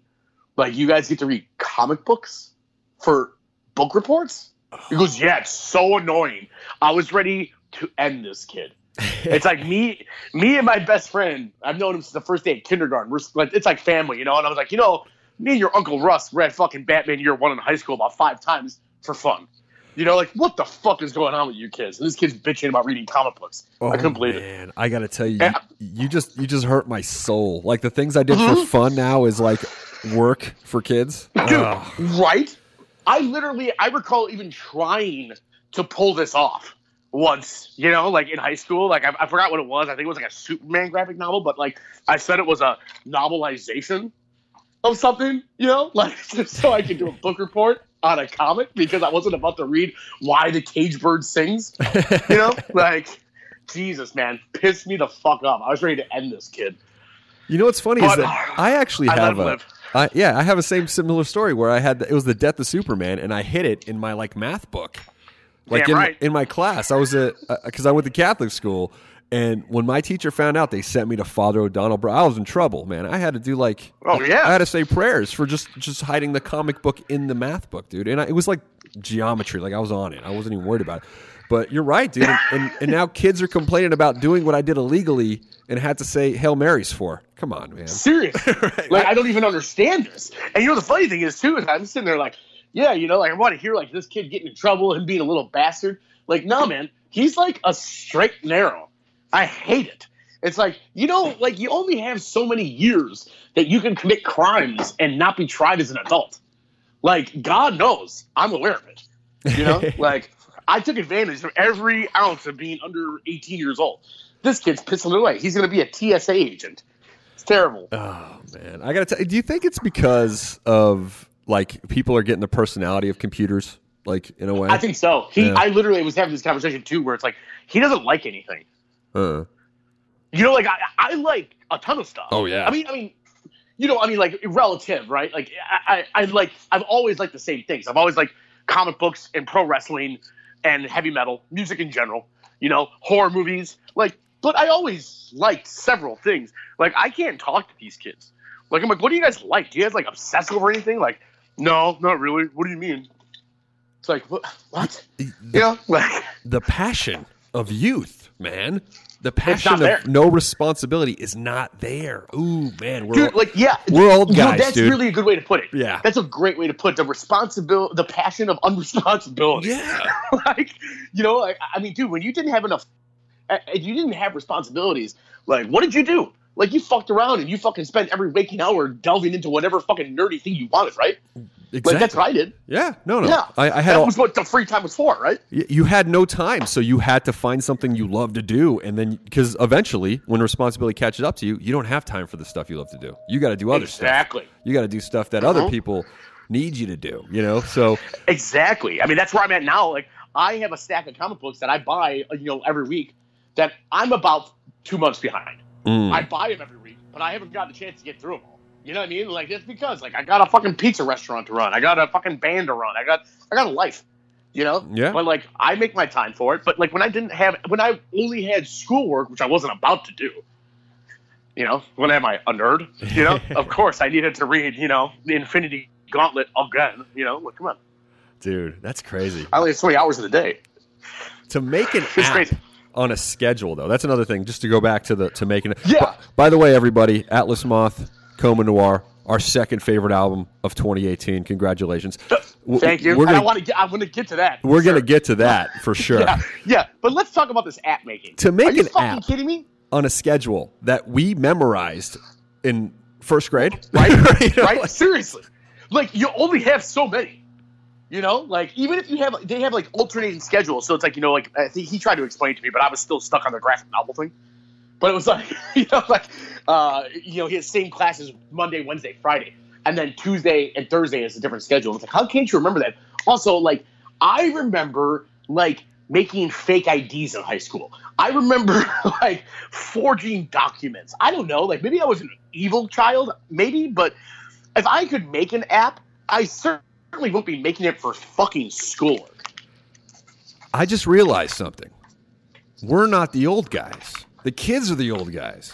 I think the kids are the old guys. Whoa. Either that or we're going to be known as like the generation of fucking degenerates. You know, like, what did you guys do? You guys smoke cigarettes? Right? It's like, yeah, kid, what the fuck were you doing? You know, like, I was smoking my friend's mom's cigarettes in their shed out back, you know, and looking through dad's porn mags. I don't fucking know. What do you do? Yeah, I have a schedule to remind me what I do on Tuesdays. Well, seriously, fuck you. What else do you have to do? God damn it. It pissed me off, man. That's the great part of life is forgetting your schedule and being like, oh, shit, I missed that, not showing up for stuff. Yeah. You know, that's actually he's taking away his alibi. He's taking That's away. what he's done. Oh, Like, man. hey, I'm a fucking idiot is actually an excuse I use all the time. Are you kidding me? We played a show at a venue here in Chicago on Saturday. After I went to the green room, I lit a cigarette. I was like, can you smoke down here? I'm like, I don't know. And they're like, well, why are you doing it? I'm like, well, no one told me no. And when they do, I'll stop. They came down. They asked me to stop. I was already done my cigarette. I asked for forgiveness. This is how it goes. This is ridiculous. Like, come on. I'm an idiot. Of course. I'm sorry I was smoking down here. I'm stupid. Like the rest of the earth. I think that was the thing that we grew up in our generation is that do what you want and apologize for it. You know, Oh, dude. if you're someone asking tells for permission, what's wrong with you? Exactly. The permission thing. You said it. Don't ask for permission. Ask for forgiveness. Yeah, because every time. Yeah. Otherwise, you're not enjoying your life for the most part. Yeah. I mean, Also, like, you got to take advantage of the fact that everybody thinks everyone is stupid. and there's a huge gray area of like you said, insane. smoking a cigarette or something like that. There's a huge gray area, you know. And 100%. Yeah. My entire life's a gray area, dude. you know, I live in the gray. I live in the gray. The gray is where I reside. That's you a know, jinx, like- bro. I said it right when you said it. That's a jinx. You're not allowed to You owe me say a Coke. anything. Yeah, I owe you a Diet. I drink Diet Coke, but I'll take a Diet Coke. I'm no good with sugar. But I'm getting old. I got to cut out the sugar. You know what I mean? oh, dude, that's the like all my friends that are addicts. You know, they're like, "What's the hardest thing to quit or whatever like that?" And I was like, "Sugar." And they all looked at me like I was the biggest. They looked at me like that kid that made the app. They're like, "Really, dude? You're gonna bring up sugar?" You fucking nerd. I'm like, dude, I'm sorry, I don't have any hard but sugar was no tough. vices bro. over here. Sugar was You know what's insane. hilarious that I have a lot of straight edge friends, which I like. I often don't like to use the word straight edge because we're all in our 30s. Yeah. You know, like where it's like, hey guys, so you just don't drink or do drugs, right? You know, like that's fucking stupid here. But like, they all fucking love sugar. Yeah, dude, It's insane. They're like, yo, fucking, I need like 6 Cokes. And I'm like, what the fuck is wrong with you? Like, maybe you guys should have a beer. I don't know. Like, come on, relax. all my vegan friends were the most into hardcore drugs. So it's the same mindset. Really? It's like, oh yeah, all my vegan friends were like smoking crack in college, and I'm like, dude, you don't eat meat, but like you're smoking that, dude. Like, you know, so it's Well, like, you know what? I do know a lot of current day vegans that do blow. there you go. Which I always think is hilarious because I always make fun of them. Like, oh, is that cocaine you're doing? You know, free range? Like, what's going on here? Like, is that organic, farm fresh? Like, it's like, come on, guys. You're going to sit here and talk about how fucking, big farms are destroying the earth, but you're fucking snorting drugs. Exactly. You know, like, just like, I think we just need to pick one or the other. You know, like, you can't bitch at me about being hungover and wanting a double cheeseburger. All right? If you're going to sit there and do cocaine. Living in the gray area. That's what I like to say. Living in the gray area. That is official. You can count it. It's the next Atlas Moth album. Living in the gray area. Yeah, we're gonna talk about that because on the Facebook post, just so you know, you guys said you're gonna put out a new record in 2019. I know you know. I don't know. Did you know what happened to your band? I'm the one that made the post, my friend. Let me tell you, I'm well aware of what the hell I said, like dumbass. I do it every time. So my thought is this always, right? It's like if I put it out there, then I'm committed to it. Yes. Right? Exactly. If I just sit there and be like, if I just say it to myself and my band members, it's real easy to be like, well, no one knew about it. But no, let's put it out there in the earth. Let's make this happen. So, well, whether it happens or not, it's a different story. We're reporting though. This is an exclusive, guys. Even though it's on Facebook, new Atlas Moth in 2019. New Atlas Moth. Here's the deal. Yeah, what you have to realize is that no matter what, I can try my hardest, and it might not be up to me to get it out next year. But that is the plan, for the record. That motivation, like you said, that you put it out there, that you have to get it done. I know how that works, so it's going to get done. It's going to get done. Yeah. Well, I mean, in all honesty, here's the thing, is that, and this is something I just saw Cult Leader post something about this last night, actually, about how they're chilling out on touring, too. And we kind of are as well. The touring game, when we started, was you got to tour all the time. Don't ever stop. And I think that, this is like pre-social media. I mean, this is like back when we had a MySpace, right? So social media wasn't quite what it was then. And I feel as though that mentality is completely antiquated. You know what I mean? Like, people can watch bands on YouTube. And in all honesty, that's what people are doing. Oh, I know. And people can, dude, it sucks. And I totally think it blows. I hate the fact that anyone listens to my music on like a YouTube, upload. Yeah. It's like, man, I didn't spend months getting that thing to sound how I want it, so you can fucking listen to a shitty MP3 version of it. You can at least listen to Spotify. That goes back to the non-passion that's happening. It all goes back to us being old guys and us being young guys. Is that like the biggest thing to me? You can't comment on something you haven't experienced, and then people are commenting on experiences that are like through a third party, like a YouTube video. So, I saw them live. It was awful. Where'd you see them live at? YouTube. Oh, great. From a cell phone camera. Does not count. That's fit. Exactly. It's like, not only does that not count, I want to slap you for even counting that as something that you can say out loud to people. Yeah, dude. Yeah, absolutely. I totally agree. And that's just like the world we're living in, though, man. Yeah. And I think that, what a lot of people don't understand is that, listen, I would love. And you know what? I'll tell you, this is actually a mentality that I feel like I hear from a lot of people in bigger cities where they're like, oh, man, but, you guys have to do well on tour. I mean, we just saw you guys play to a fucking whatever, maybe a sold-out show or close to sold, our big show, wherever it is. It's like, yeah, but where are we? Are we in fucking Brooklyn? Great. Of course it was sold out. You don't understand that, when I have to get from Chicago to Brooklyn, there aren't many major cities Yeah. And when you go to those places and you're playing like this, whatever underground quote unquote cool guy metal, like it doesn't, necessarily translate to these smaller markets, and you play to 30 people on a Wednesday night, like that's just how it goes sometimes, People And aren't truthfully, trying to it's get just- out of the house, dude. That's the problem. Dude, it's true. People aren't trying to get out of the house. We're very much content with sitting at home, which, I can't lie and say that I'm not. But at the same time, I'm 35, and I've toured the world. And I've seen some crazy-ass shit. And mind you, before I was even in this band, I was a traveler. So, like, some of these younger kids that don't want to get out of the house at all, it kind of worries me. It's like, I mean, when I was a kid, you couldn't keep me at home. Fuck. Even before, like, say, the last few years, I would be at every single show that came through the city because I had to go out. Nowadays, things change and stuff, but factually, I know that, I go to shows for free, and I skip them. So I know there's people out there that pay for every show they go to that have to skip some because they can't afford or they can't get off of work or whatever it might be. And then, like, you have to realize that, bands like us, like, we just did 2 tours back-to-back, right? We did a tour with Zaya, we did a tour with Paradise Lost. We wound up coming home a little broke from that all. Wow. Like, yeah, and that's the thing, man, is that you have to realize that, like, you can never tell what's going to work touring-wise. I didn't know that Gojira was going to be as great of a tour as it was when we did it. Our most of our management didn't think doing the Zaya tour we just did was going to be a great idea, and that was fantastic. Oh, yeah. And truthfully, the Paradise Lost one wasn't as good as everyone had hoped it would be. And like that right there, it's like, it puts a pretty sour taste in your mouth about going back out on the road for fucking 5 weeks.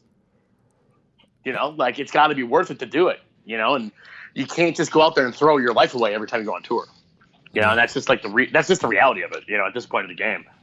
Absolutely, man. I get it, man. And like you said, Paradise Lost to me is an event show. 30 years the guys have been out. Absolutely. They're coming from across the pond. Like that's the one you don't miss.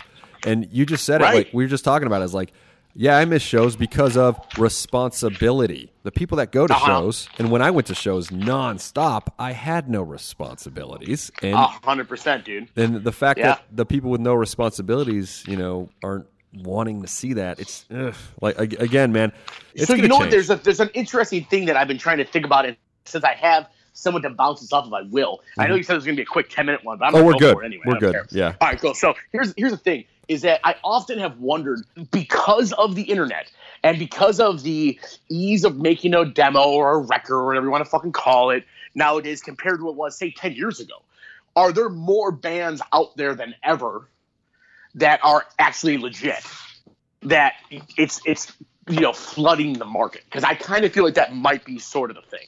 Like, back 10 years ago, you couldn't put out a demo like as easy as you could now that sounded like a real demo or even an EP or whatever you want to call it.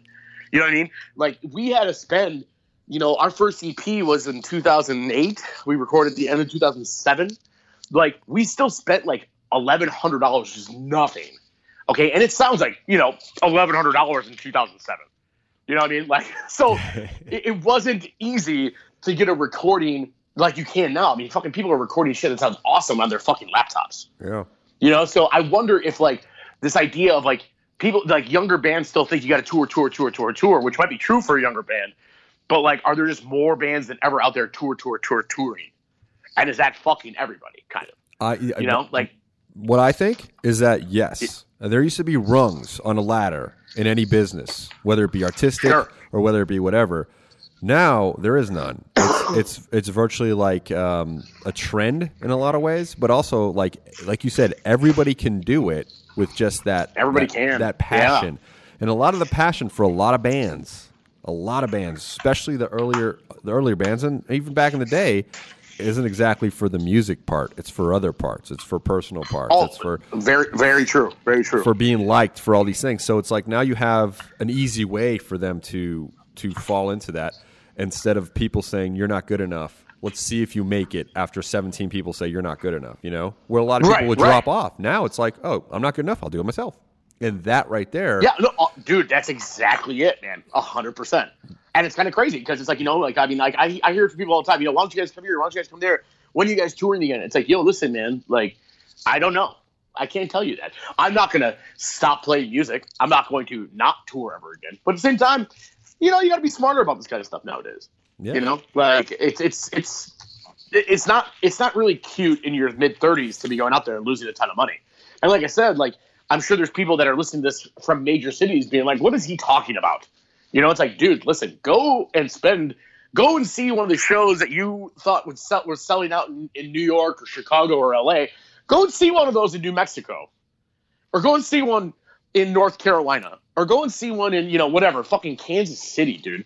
And tell me if you don't understand that that's really the mentality. Like, dude, there was, you know, we played in Salt Lake City on this Paradise Lost tour, and it was it was bad. You know, I mean, that's just the breaks, though. It happens sometimes, and you can never tell. If we had 3 successful tours this year, like wonderful, fantastic, non-coming home in the red tours, I might be having a different conversation with you. Yeah. You know? Totally, man. But that's just how it goes, man. You know? And you know, it's also one of those things, though, too, where because people aren't going out nowadays, like, do we start, like, changing the trajectory of our band? Like, maybe we release a record every year and a half instead, because maybe it's better that way.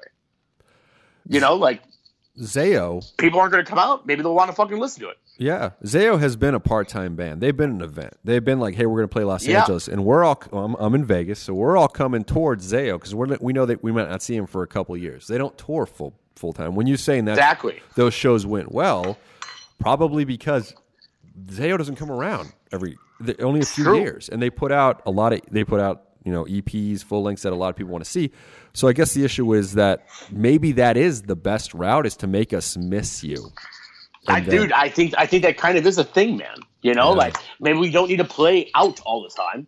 Maybe it can be something that's really awesome. Because, you know what, let's face facts here. You know what? Like I talked to you earlier this year when we were going out with Royal Thunder and Mirrors for Psychic Warfare, and everybody was pumped, right? Like we haven't been out there in a couple of years. Everyone was stoked on that tour. And then we go out again, and it was like, oh, okay. People were kind of like, oh, yeah, they're back. Cool. I'll catch them next time. You know, exactly. It's like, well, you know what? Like, I don't know what next time's going to be. You know, we have a couple festival things coming on up next year that are going to be fun, and we're going to do that, but I don't think we're going to tour around it. You know, like, and I really highly suggest that anybody out there that loves a band, you got to go see them. You know, you got to go make that effort, because it's what keeps us going. You know, 100%, man. No, I completely agree. Man. And these festival things, dude, like you're talking about, I also think that's hurting a little bit. Now, I think it is too. I got Psycho Vegas out here, and I see bands that I never would dream to see at that festival. But it's also a commercial sometimes. It doesn't feel like I saw them. You know, it's like it's such a short thing. So I get overwhelmed with the experience that years have blended into each other. You know, hey, when did you see the Swans? 100%. Yeah, I don't know. Dude, you're seeing fucking how many bands in 4 days? Exactly. It's legitimately probably 80, right? And, yeah, like seriously, dude. And like, yo, that's one festival. Yes. A singular, you know? Like, come on, man. Like, these fests are getting out of hand, too. Granted, I mean, I love them. And the other thing is, though, too, is that I love them because, you know, there's a bigger budget usually for these kind of things. So we would get paid a little bit more money. Yep. And I'm not sitting here, I don't want anyone to have the idea that I'm sitting here fucking counting my ducats. Like, I'm raking in the doughs. But, you know, like, it makes it easier to justify going out and doing it, you know, when you have a little padding like that. You know, but it also gives people like a false sense of like how much they're worth, I think, a little bit, you know, because like a band that would get whatever $200 for a night on a tour, all of a sudden is getting $1,000, you know, and it's like, well, wait, hold on a second. Like, do you think that you actually would get $1,000 every night? Because I don't think that that's correct thinking, right? You know, like there's a little bit of a wonkiness to all of that. But, you know, like this game is changing, man, like 100%. Like every day, every year, there's nothing in sight of it stopping to change because this entire music industry is very wacky, you know, and everyone's looking for the answer to change it, to make it work for everybody. It's not only not working for bands, it's not working for labels, you know? Yeah. So it's like this is going to be the start of it. You're going to see bands like I said, once I saw that Cult Leader thing, it kind of made me almost feel a little bit better, you know, because I was like, you know what, dude, look at those guys are on our tip, where it's like, hey, you know what? We're going to keep doing this, but it ain't going to be like the frequency we want tour. Like, because it's not fucking worth it. You know, like playing Indianapolis on a Tuesday night, it sucks, dude. You know, it's not like there's these like there hasn't been a tour where every single night's been a baller show in a long time. You know, and you just kind of got to recognize that. You know, and I know try to work around it, try to adapt. Yes, and which is the plan. I think I know the issue, and I think we mentioned it already, man. At the very start of the conversation, is that it's art forms like movies, music, anything like that. The passion behind the fan base has to be the youth. Has to be 100%. The people without 100%. responsibilities, like we're doing this. This is what's popular. This is what we want to do. If the youth is like meh about such things, the reliance of us with the responsibilities, the older people with the families, let's just say, or the commitments, or the businesses or their jobs and stuff like that. If you're relying on us, a Tuesday night in Indianapolis, bro, I'll miss you. You know what I'm saying? Like, it's not. Fucking A. It's not going to happen. You know what I'm saying? Like, Yeah. I mean, how about this, dude? Like, I actually kind of laugh about this. We've made 1 million friends over the years. Obviously, you know, we've been touring for going on 11 years now. We've made 1 billion close friends, not just guys that we know in the city that smoked us up. You know what I mean? Like, we have friends. And guess what? You start seeing it nowadays where it's like, oh man, like, cool, we're in Phil in town here. Is you know, Dave or Bob or Jim or Mike coming out? And you're just like, oh no, man, you know, he had a kid, so he's not gonna be out. He can't make it out tonight. Yeah. And you're like, yo, that guy was like here, he's been our friend for a decade. He was sitting here waiting for us to get in town so he could hang out with us. And now it's like, no, he's got work in the morning. He's out of town for work. He has a kid. You know what I'm saying? Like, fill in the fucking blank, though, man. You know, I mean, it's just, this is just the reality of things. And you're starting to see, like, the generations change, I believe, almost. And it's kind of weird to be a part of that, like, when you're actually recognizing it. You know, like, you get into this, and then all of a sudden it's 10 years later, and you're like, things have changed. You know, but, like, you didn't see it changing in front of your eyes, and all of a sudden it's just different. You know, and it's interesting. It's a lot to take in. It's a pretty deep thought when you really start putting it into practice. You know, but you know, hey man, that's life, dude. You know, fucking. It is life, and it is change, and the great thing that for me that I always felt about all art forms that I just mentioned, like I said, whether it be film or whatever, which also is people don't take movies seriously. People don't go to the movies as well. Anything is disposable, dude, for sure. With that, man, we got to talk about Coma Noir still. Number 2 record of ours for the lead. Now that we got all my existential crises out on the internet so everyone can hear that. I don't know if those crises are helping, but you guys put out our second favorite record of the year.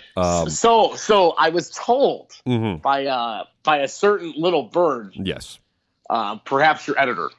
Ooh, okay. I know this guy. That I wouldn't be upset who number 1 is. Oh, I'll tell you. Wait, hold on. I want to preface this. Okay. I actually put out. I remember talking to you. You know what I mean? Like, when Ben like reintroduced, I was like, I know Peter. What are you talking about? Yeah, we're homies, dude. Like, yeah, I was like, all right. But I believe I said this. Maybe I did, maybe I didn't. But I know I put it out there somewhere that I would be okay losing. I personally think my album is the album of the year. Okay, I thought it was the best thing I've ever done. I think that if it was put out in like June, I think it would have been higher on everyone's list. Honestly, I feel like I fucking deserve it. I've never been like one of those guys. I think I put out a kick-ass record. But there's one record that beat me this year. It's that new Judas Priest record. Oh, that's not my number 1, dude. Damn! I was really hoping I lost the Priest, so I didn't have to be mad about it. I'm going to say it right That now. was my record. I'm going to tell you right now, and then I'm going to edit it out, and then nobody will know because we have to say it after the interview. But me and you can talk about it without saying the name. My number 1 record is. Oh, you know what? I'll take it. Are you good with it? Are you good with it? Oh yeah, that's a big one for me, man. And I'll tell you why, primarily, is that I saw him live. And anytime you see the songs live, you go back and you listen to that record. And they 100%. Those songs lived so. I love the record when I got it. And I think it came out, man, it might have been January, February, early in the year, just like yours. It was. I actually think it was before ours. Yeah, I think it was. I think it was January. Yeah, and then so when I saw it live, I was like, man. And then it just never stopped. And that's the one thing. I did not get to see you guys live. Oh, see? This year. Yeah. And we didn't play Vegas. No, we did play. No, we didn't. No, you didn't, bro. We didn't. No, we skipped it. No. I feel like I spent some time in Vegas this year, though. Yeah, I played Beauty Bar this year. You played Beauty Bar this year? No. When? Yeah. Was it with Royal Thunder? When? Oh, dude, no, it was with Mustard, Gas, and Roses, and it was with it was at Beauty Bar. It was the day that the Golden Knights lost With the Capitals. the Stanley Cup. The Stanley Cup. Oh, dude, wow. Yo. So, by the way, as I say that, I'm like, right. That's why no one came to that show. No, it's a heartbreaker right there, man. Yeah, but Dude, I sat there. We were on that tour. I was like, listen, there's a very good possibility that we are in Vegas for a Stanley Cup win. Andrew, guitar and synth in our band, is a big hockey guy. Me and the bass player, Alex, are big basketball guys. So hockey's all right. We don't have anything against it, but it's not really our jam. Like, he was sitting there being like, oh, my God. Like, I really hope they win. I want to be a part of that celebration. And the only thing Alex and I were thinking, like, man, I was alive when the Bulls won their first championship, and they rioted. Like, I don't know if I want to be in Vegas. Like, it's just like momentous occasion, you know? It sounds terrifying. Dude, I'm telling you, it would have been bad but awesome. Is that allowed to be said? Mm-hmm. Yeah, it would have been bad but Well, awesome. you know what, dude? I realized that we were, like, fucking kind of screwed since Jump Street. If they win, first of all, ain't no one doing nothing until they lose or win, period. Okay? And then, you know, like, they were down. What did they lose? Like, what, 3? Was it 3-1? 3-1, yeah. Yeah, so it was like, you know, like they could have only like survived for the next game at best, which would have been possibly the best thing for that show. But, you know, win or lose, we were pretty much cooked. Like, you can't fuck with that, like, you know, that local sports fever at all. It's an inaugural year. I know. Oh, I know. And like the It's an whole incredible scenario. ethos behind it was like, and we don't have sports teams because we weren't allowed to have them because of Right. gambling. We only have boxing, Right. you know. So this is our first sports team. It was absolutely crazy. Like, I mean, and then I bet, yeah. And I'm upset I missed you guys though. I ain't gonna lie, because I would have gone. Because it's one of those things where watching hockey for me, a lot of people love it, but to me, I see a lot of slop. You know, I can't follow it. I don't get the game. I've tried. I don't get it. Oh, dude, I'm impressed with the skills and the plays, and trust me, I can get in there. But like watching it is like you're saying, basketball I can watch because it's not slop. There's some skills, there's some things going on. I understand the game of basketball. Yes. Right? Like, very well. You know, I get it. I understand it. I don't question it. I think it's easy to understand. With hockey, I feel like there's a lot of stopping, and I don't know why they're stopping. You know, Yeah. like, wait, why did that stop? Why is that? Why is that? You know, why are they setting up again? Like, I don't fucking get it. If they had won, it would have been wild. I'm kind of glad I missed it, but at the same time, it basically just wanted me going out and playing fucking video roulette at Circus afterwards. So it's fine. It all worked out. Man. Did you win? Oh yeah, I Good. always win. Always. Oh, you always win. Hold on. Is that Dude, a fact? Listen, I'm pretty good at gambling. I'm not gonna lie. It's one of those things where it's like I'll never live in Vegas, and I can never spend more than 24 hours there. No, you know, like I'm too good at this kind of stuff. The walk away rule. What's your walk away rule? You know what? I don't have a real rule with it. I play it by ear. I have been jinxed before. And I walked away with much less money, but I always walk away with something. Yeah, that's. You know, but I play it by ear. You know, if someone sits down, I don't like the way they're handling things, I get the fuck out of there. I had an old roommate walk by me at a casino one time in Indiana here. We went one night. And I was like, oh, shit, what's up? And I turned back around and I lost. I was like, I'm out. Give me all my money. I'm good. You know, like, you never know. You know, you got to play it by ear. You do. And anytime, my rule is that if any like vagrant or drug person, that's nice. Drug person. I don't want to say drug that. People. Anybody comes at me and gives me a sob story and says, "Here's my kid. Can I wash your car?" Something like that. I can't gamble for a week. That's the rule. Oh wow, really? They drain it, dude. They'll kill it for me. I mean, it's a thing, man. It's a real thing. Here's a true story. I don't know if I've ever shared it on this show, but Misfits reunion concert, MGM Grand. Oh, okay. We got tickets. We go to the Tropicana across the street. I sit at a machine. I hit a royal flush immediately. I'm like, okay, Nice. cash out. I'm out. This is great. I'm walking out. Hey, you know, here's my kid. We're hungry. We can't eat. There's all the. Oh, dude, I'm so sorry. You know, I mean, I can help you out. Here you go. But right there, I knew that I was like, all right, no more gambling for a week. Yeah, you're cooked out. Yeah, you're being a good Samaritan. You're done with. So I go across the street to the MGM Grand. Guess what, man? Our tickets. Oh, where's our tickets? We left our tickets at the bar. What happened? Boom. Missed the show. Are you serious? I swear to God. Right after the meeting, we couldn't find the tickets. We couldn't get to the venue. We're like, And then all my friends were like, "Where you at? Where you at?" We're like, "Dude, we don't know what we did with our tickets now. I got hit up on the way up, dude. They sucked my luck out of me." So wait, did you ever find the tickets? No, missed it. Are you serious? Swear to like God. you never found them in hindsight, like where you left them at home or something? Nothing. No, that's bananas. They were. We had them, and then my lady had them, and I don't know if she went to the bathroom and left them there. I don't want to blame her. Because I just got married, and I don't want to. Under the bridge At this point, I don't want to be like she lost the tickets. I don't want to say that, but let's just say she might have lost the tickets. I'm pretty positive I didn't. So I'm not saying that you did, but I think you did. But I still feel like when you're walking out with this like luck, and someone just comes in there and they cut it off, dude. Like something happens. Dude. That's how I felt. I'm a firm believer, man. You know, like I'm a firm believer in that. I can't. I do walk away. You know, like I often, I have a rule where I usually walk up and I put $50 on black. That's my thing. And if I lose, then I'm hitting slots. Yeah. If I win, then I'm gonna sit down for a little bit. Oh man. But it's like my starting point. Like if I start the night with that every time, and if I lose, then I don't gamble real the rest of the night. Period. I like that. You got to have, and everybody out there that's a gambler, that me and Stavros are teaching you got to have all these little things in order for it to work for you. You can't just blindly go in there. You have to have, it's all intuition. It's all intuition. Yeah, dude, and it's the Greek superstition that I stick with. It's like my old school, the old Greek man in me comes out, where it's like, oh, don't step on a crack. It's like, yep. Nope, I'm not gonna step on that crack. There you go. You said it, man. And that I think I was raised the same way from the Montenegro side. My dad the same way. There's just like those little things where it's like, oh hey, like my dad buried a fucking statue of Saint George in our childhood front lawn when he was trying to sell it. Because that was good luck. It's like that was like. Right, like if you say so, Dad. I believe. Yeah. That fucking house did not sell for a long time. Okay, that fucking St. George statue didn't work. But I back his superstition. You got it. You got to just say, you know what? When people have cool ideas like that, I just roll with it, and I'm like, I support you. And then if it works out, they'll be like, yeah, that's it. And when it doesn't work out, you just don't talk about it, right? It's like of course they don't want to talk about it because then they're admitting that they were wrong.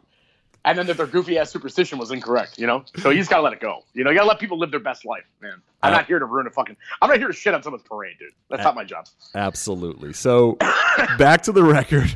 Your favorite record of the year? We'll get there eventually. Well, your favorite record of the year was Judas Priest, dude. I'll tell you right now, man. I love the new Judas Priest record, but my argument with my friends about it is that okay, lay it on me. Ready? The first 5 songs are like stock Judas Priest. I like them. Boom, got it all the way. Boom, lightning strikes. Love it. And then the second half, I'm like they completely. It's a stronger half of the record. That's my opinion. It was safe, and then it was like, whoa, I didn't see this coming. These last 7 songs. I feel like with a band like that, you have to have some safe. I agree. And you gotta suck someone in with some safe. Yeah. Like, let's go and talk about the Iron Maiden records. Like, I'm talking, we can go back and say, the last Dickinson to present, but let's just say once Dickinson returned, okay? Like, you hear those records and you're just like, okay, that's cool, whatever, Like, I'm going to go see them. I remember I saw them at Ozfest right when Dickinson got back in the band, I think, right? Yeah. Brave New World, dude, fuck yeah, was amazing. Here's the thing with that, though. Like, my argument against that, right, is that I saw them on Ozfest, and they did, the first 4 records, or the first 4 Dickinson records. Not Iron Maiden, with the other dude, Paul Di'Anno. I know his name. I don't want all the metal nerds out there fucking crucifying me for that. You saw them, they played just the fucking classics, it was killer. I had tickets to go see them the next summer, and they played all new stuff. And you're just kind of like, I'm not going to that. You know what I mean? Like, I'm not for it. And I think this Priest record is like what every older metal band should be aspiring to make. Where it's like, yeah, man, maybe it's a little safe, but is it fucking jamming and good? Yeah, and then there's some fucking pushing boundaries shit still. And I think that they nailed it, man. I think that they actually made a record that stands up to some of their classics. And I think that is in and of itself quite the accomplishment for a band that's been doing it for however many fucking years they've been doing it. I don't disagree at all with that, but let me ask you one Priest question, because I am a fan of Nostradamus. What about you? Okay. Yeah. Yeah, I'm a fan. I'll never understand why that record got such a beating, man. I don't understand. You know, man, how about this, dude? Like, I'm a load and reload fan. Mm-hmm. Okay, so like I take the glutton of this punishment when it comes to records by classic bands that get maligned. And you know what? Those records don't deserve the fucking hate ever that they got. But Saint Anger. No, Saint Anger, I have no fucking argument against or for. You know, I have all the arguments against it. You know, that album is terrible. Yeah, exactly. That's the one that I see. I believe I'm with you on that. Load and Reload. There is some great stuff on there.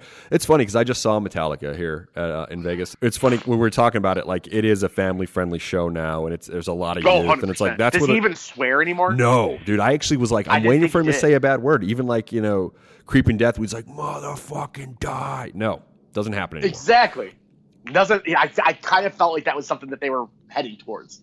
But no mosh pit, right? None for the whole show. Really? I mean, no. It eventually happens, but no mosh pit, dude. I mean, they play, you know, Creeping Death. They play Fade to Black. They play all this classics, dude. Fuel. Mosh pit breaks out. And I was like, really? What the fuck? I swear to God, that is wild. Give me fuel, give me fire, give me that which I desire. Pit. And I'm like, what the fuck happened to Metallica fans, dude? Like, you know what? They all like that car commercial jam. Yeah, man. I mean, I just looked. I was with Brandon, our co-host, and I was like, dude, Fuel's gonna get them going, bro. Like, dude, not And Justice for All, Fuel. You know what? You know, maybe it's a regional thing. I don't know. That's kind of wild, though. I'll tell you what. I personally would cut Fuel off of my ultimate load playlist. Dude, but that's me. Come on. That's the single, if we may, you know. So, dude, that's one of the ones with like the worst lyrics, and I think that some of those lyrics are some of the best he's ever done. On Load and Reload, and you're saying Fuel's absolutely, yes, dude. Yeah, they're personal. He was hurting. His father died. You know, like it's dark. But then there's Fuel. Then there's Ain't My Bitch. Don't forget Ain't My Bitch might be worse than Fuel. Just throwing that out there. I don't disagree with that at all, man. So, Coma Noir, let me ask you this, okay? I think it's the perfect record. I think Galactic Brain is one of the best songs by far of the year, maybe my top 2 songs. Thank you. Is there a song on there that you're most proud of? You know what, dude? Yeah. I kind of had this talk because obviously, you know, like we're starting to write. You know, and we're starting to think about the next record, where we want to go, and yada, yada, yada. And there isn't a whole lot of, like, planning on where we're going to go. There's definitely, like, talks, right? But one thing I brought up was that, like, although I'm really proud of this record as a whole, right, I actually feel as though there's parts of these songs really do it for me. You know, like, not necessarily a full song, not to say that the full songs don't get it, but, like, there's just parts of this record that I'm just like, damn, that fucking shit rules. You know, and Galactic Brain would be up there. That middle part I'm really proud of. Mm-hmm. I'm really proud of Streets of Bombay and, like, Frozen Crown, which are some of the weirder tracks. You know, like, I feel like we've always tried to get weird and push boundaries, and I feel like this is the time that they all worked. You know, like, every little weird thing we try to do that we haven't done or maybe have tried and haven't succeeded at, I feel like we actually hit it. You know, so I feel like that gives us a lot of confidence walking into another record. You know, so yeah, like the weirder stuff. You know, like Frozen Crown to me is like a Torch song. Those are the 2 catchiest tracks too. They're the ones that get stuck in your head, like the quickest. Right. Like Frozen Crown's like at the back of the record for people that don't know, and it's like, and you're jamming to it before Chloroform, right? Isn't it 8 or something like that? Yeah, absolutely, yeah. And so it gets stuck in your head, and then Chloroform takes you out, and that's the sequencing is perfect on this record to me. Well, so I that's a high compliment because I feel as though sequencing is key. You would know this because you're in my age range here, but you remember like downloading things off of Napster, like full albums when they would come out and it would be mislabeled. I never did, dude. Catholic boy, I was scared. Okay. So my heathen ass definitely did, and I can actually recall I downloaded White Pony, which is my, you know, all-time favorite record. Really, it's a flawless record. Oh, it absolutely is. But I downloaded it before it came out because that was one of the first ones that really came out early on Napster. That leaked real fast. And I downloaded it, and it was in the wrong order. And I remember listening to the record, you know, like I burned a CD. For kids that don't know, that was a thing. And I, you know, jammed it in my car. And I was like, man, this record, I don't know. You know, I mean, not only was it a weird record, but also, like, the sequencing was completely off. And then, of course, when the record came out, I went and bought it because I wanted to, you know, try again. And it was in the right order, and I was like, oh, this is incredible. You know, so people, you know, you got to focus on that sequencing, man. feel like it's an important step of making a great record. If Digital Bath wasn't track 2 on that record, it would have been all wrong. That's all I got to say. That's what I'm saying. And then I don't remember what the fucked up track listing was, but it definitely like destroyed the flow of the record. Matter of fact, like on a quick Deftones note, that they deleted the first song off of Gore at like the 11th hour. Oh, I didn't know. Yeah, so they did that, and that made the single the first song. And all honesty, like I don't like that record. It's like the only record by them I never really dug. Oh, dude. And part of me wonders why that first what that first track is, because also, historically that band's first tracks are incredible. Mm-hmm. But I got to tell you, dude, they're jams. The Jerry Cantrell song on there that he did, was it called Phantom Limb or Phantom Bride? Phantom Bride. Dude, that song is that song's a jam. Wow. Yeah. I mean, I remember like I was kind of like in and out, and then that song sucked me in, dude. So the fact that you can say it's a bad record and they can still have a track like that on there, man. I mean, mind you, that is the one track that I'm like, yo, that song fucking rules. Yeah. Yeah. So it makes me wonder if like it had that first track on there, if it would have flowed completely different for me. Yeah, true, man. True. It's very possible, So that's like half the reason we put Como Noir as the first track on there was because it was like, you know what, like this is going to be a weird one. People don't hear us like this, so let's go out there. And also, it's like a kind of a kick in your teeth, It's dude. Like, I was just about to say, it's pay attention now. Yeah, it's pay attention now, and then we felt ignored a bit, off the last record. There's definitely a little bit of like, hey, wait, hold on a second. Why was everybody talking about us on Ache from the Distance and no one's talking about us on Old Believer? It was the artwork. No, I'm kidding. Hey, man, that fucking artwork, that was a lot of money. No, I know, dude. No. I like the Old Believer artwork. It was a reference to the beauty of Ache and Distance artwork. Anyways, in the photos, I remember looking through it. I'm like, I don't even need to hear the record. This is amazing. I am very proud of also that layout as well. But yeah, I mean, there was definitely like a, hey, yeah, sit down, pay attention vibe I wanted to put out. And I think that it worked. Oh, that track, crap, everything. It grabbed you. The artwork on this one, the 4 pictures like on the flip side, and then the old record looking thing, and the whole thing worked out. No songs on the back. You guys did it, man. You guys really thanks, man. Figured it out all the way. Last question before I go, because we're talking about 2019. Everybody, if you haven't heard Como Noir, you have to go right now and pick it up. Like I said, it's our second favorite record of the year. I gave away our first one, so it's going to be a quick outro because this 10-minute interview with me and Stavros is at 45 minutes. So we're we're killing it as always. I'm playing, dude. We're going to talk again in 2019, guys. So get used to us. The point is, are you going to bring back Sanford Parker? Because I feel like he was a very important element. Sanford is on the docket. Okay. He's lined up. Sanford's my fucking best friend in the entire world. Oh, and I love making records with him. And in all honesty, dude, like it changed our game a bit. When you only have like a guy in your band producing the records, and all due respect to Andrew, there's still like, like I can tell him. I mean, I can tell Sanford fuck you too, but I can tell Andrew fuck off. But I don't do that to somebody else outside because I sit there and I feel like they actually make me question. Like when they sit there and they bring up something like maybe we should try this, we should try that. Like I actually take it into account, whereas like you can ignore your band, So Sanford is definitely. I already told him, like, hey, I don't know when, but it's gonna happen, So my goal is to be hopefully recording the late spring, early summer, and then have it out in the fall. That's kind of my plan right now. And if it comes out in the fall and it's equally as good as Como Noir, if not better, which we're hoping for. You're gonna. That's what I'm hoping for. That's what I'm going for. We're gonna talk again in December. That's all I'm gonna say. That's my plan. That's what I'm going for. I always want to talk in December. Let's talk in December. Let's talk about the best. I'll tell you what. I'm actually stoked that 2 records, your 1 and 2, were some of the first records that came out this year. Because that's something that I argued about, the release date. But keep in mind who you're talking to. People always say this to me. I really take my time to get the physical copy and then live with that record for a while. Like records that come out December are usually or something like that later. It's like I can't put them on my best of because I didn't live with them, Exactly. I didn't 100%. And that's something that I think is lost on this. People listen, oh, that's cool. All right, dude, but listen to it 3 months later. age with it, right? Because it still fucking does it still scratch the same itch? Exactly. But when you listen to it, like when I listened to Coma Noir first, and then I listened to it in June, and listened to it in August, and I listened to it like in October, it was more. I was like, no. Now we're friends. Now I know you. Now we're friends. Now we're now homies, this record is my bro. homie. I know the riffs now, bro. I'm on this. I got it. And that's something that.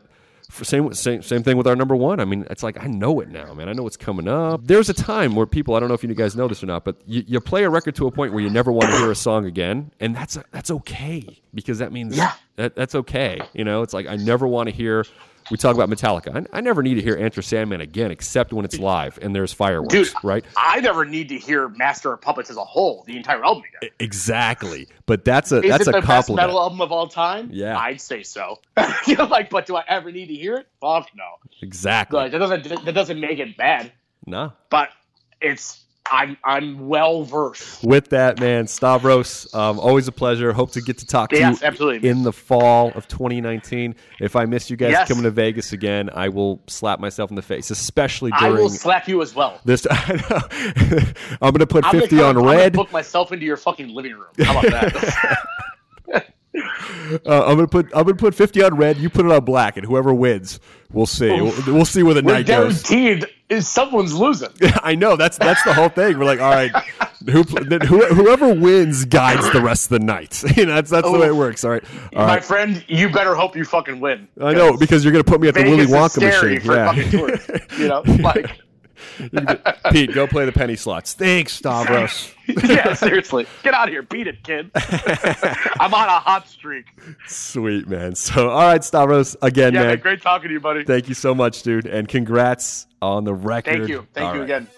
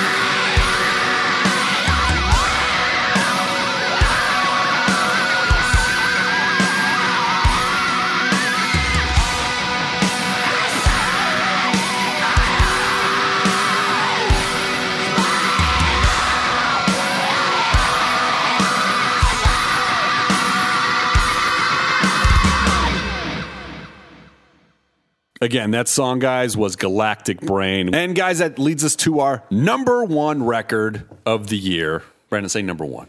Number one. Numero uno. Oh, Jocelyn, say it in Spanish. Numero uno. Number one. Numero uno. Number one. Numero uno. All right. I know you guys didn't participate much, but your number one made everybody happy. I'm a part of the show. And we all selected this one together in unison, guys. Our number one record of the year, Corrosion of Conformity's No Cross, No Crown. There's nothing really we can say besides this is just a record that I know I'll be listening to the rest of my life from start to finish. Missed Pepper in the band. It's been years, and they knocked it out of the park. If anybody's seen them live during this record cycle, you'll see that these songs, they live and they breathe. And with that, guys, we want to play the track off our number one record of the year here on the Metal Sucks Podcast. No Cross, No Crown by Corrosion of Conformity. The song is called The Luddite.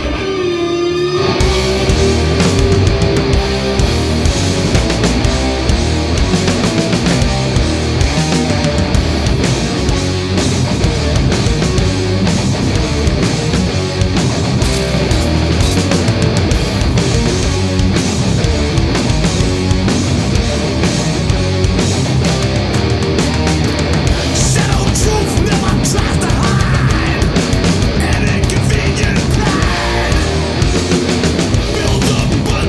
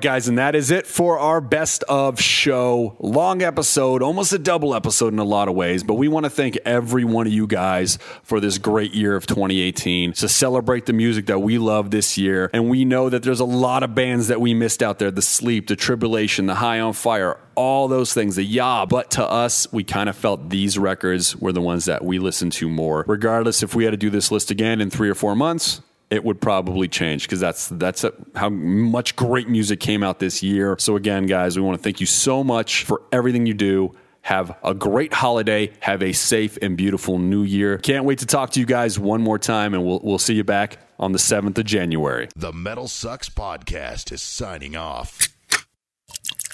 This is the Jabberjaw Podcast Network.